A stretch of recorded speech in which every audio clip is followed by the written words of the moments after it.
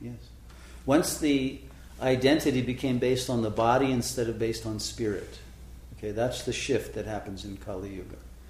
Before Kali Yuga, you are a spirit who has a soul and a body.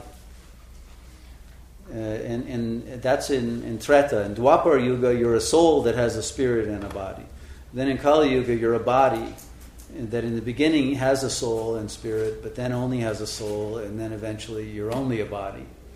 That's the way we are now, and it has been for the last several hundred years, at least in the West, where there's a total materialism.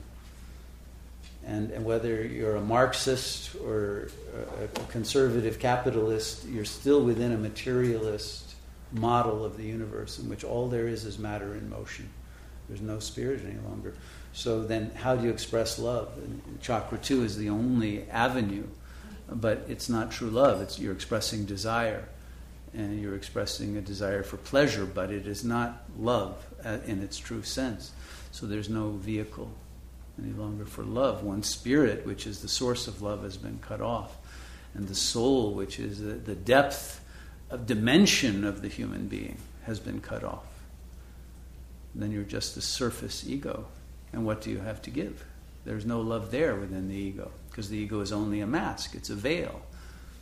And there's nothing behind it then, which can then give the power of love.